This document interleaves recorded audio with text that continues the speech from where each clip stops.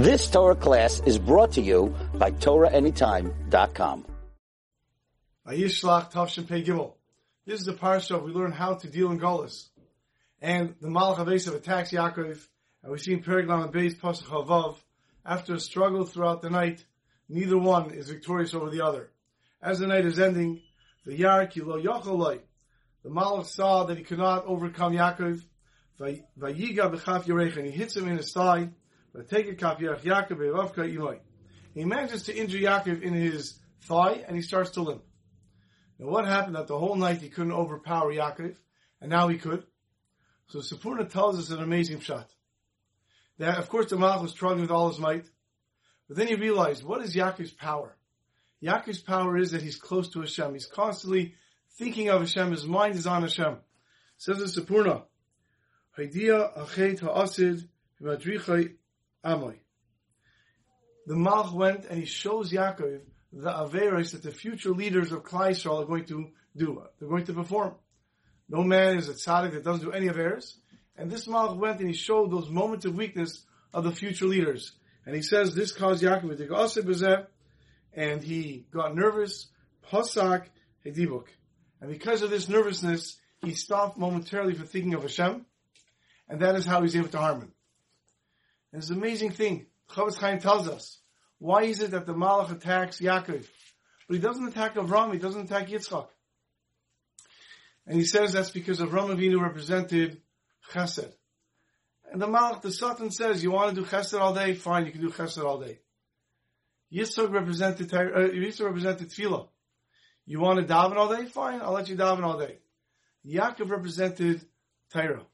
You want to go learn all day? That, he says, I cannot allow. I cannot not allow that, and therefore, of all the avos he attacks, is Yaakov, who represents Torah. Said Rav Chanan Wasserman, but you see, he did not manage to damage the Torah. He did not manage to damage Yaakov except for the thigh. The thigh is what supports Torah. And therefore, says Rav Chanan, we see the Lengdei Torah, those who learn Torah, they're not damaged. They're still nice and nefesh to learn Torah. But those who support Torah have a challenge. Because we know those who support Torah, it's almost like they're actually learning Torah. And yet people run to give money to all sorts of beautiful tzedakahs. When it comes to supporting learning, it's not so fast, a little more hesitant. But we see the value of Torah, the value of loving Hashem and loving His Torah. Rav Yashiv Zatzal was once speaking by Yasiyim. And he mentioned by the Siyam, why is it that by the Siyam, by the Hadron, we say, of all the children of Rav Papa, Ram Rav Papa, Nachman Rav Papa, we're naming all the children of Rav Papa. Rav Papa had 10 children. They were all big Talmidei Chachamim. That's true. But there were other people who had children who were Talmidei Chacham. Why Rav Papa? And Rav Yash is an amazing thing.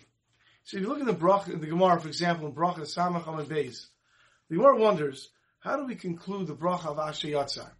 So the Gemara says, Omar Shmuel, Reifei Chol Basar. Baruch Atah Hashem, Reifei Chol Basar. Comes along Rav Sheshes and he says, no, Mafli Lases. Baruch Atah Hashem, Mafli Lasos. Omar Rav Papa, Hilkach Nimrinu L'Tervayu. Let's say them both, which is indeed what we do. Baruch Atah Hashem, Reifei Chol Basar, Umafli Lases.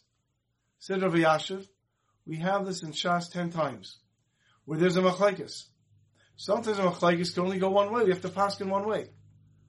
However, if there's ever a time that we can show chashivas to both opinions, and we can combine both of them, we do that. 10 times throughout Shas, Rav Papa says these words, let's do both of them. Showing the chashivas for a Talmid Chacham, the opinion of a Talmid Chacham.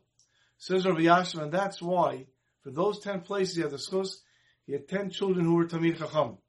We say this by the siyum, that if you want your children to be matzliach, you have to have the same love for learning and try to encompass as much learning as you can.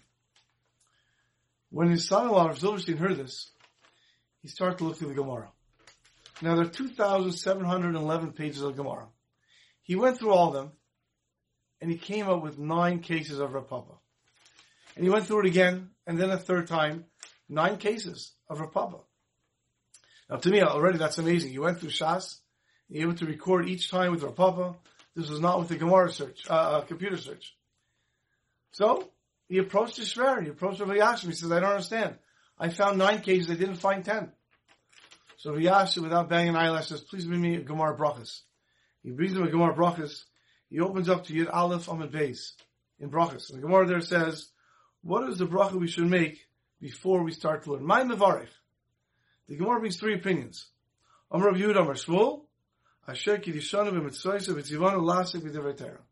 That's the bracha we should make. Second opinion, Rabbi Yechanan, Harav no Hashem Elokeinu v'divrei sarascha, etc. Along comes Rav Hamnuna, and he says, no, Asher Bochar Bonu Mikol Olam v'nasalanu as Terasai. We said that's the bracha we make. Amar Rav Hamnuna, Hilkach lemrininu l'kulu. Let's say all of them. So he's looking at his father, Rav Yashiv. Yeah, but that's Rav Hamnuna. It's the same idea as Rav Papa, but it's still not Rav Papa. So Rav Yashiv says you have to look at the Chedusha of Akiva in the Gilyon HaShas, printed on the side of every Gemara. And he looks at the Gilyon HaShas, who writes over there, he brings the Rif and the Rush, who changed the Girsa from Amar Rav Hamnuna to Amar Rav Papa. No, indeed it's Rav Papa says, let's say all the Pshatim, and indeed, that is what we do in the morning. We say all three brachas as part of our brachas Torah. Later on, Rav Zilberstein said, by all the stories he heard about his father-in-law, this is perhaps the most amazing. Because so nonchalantly, he was able to point out the Gilyon HaShas in the Gemara, unprepared.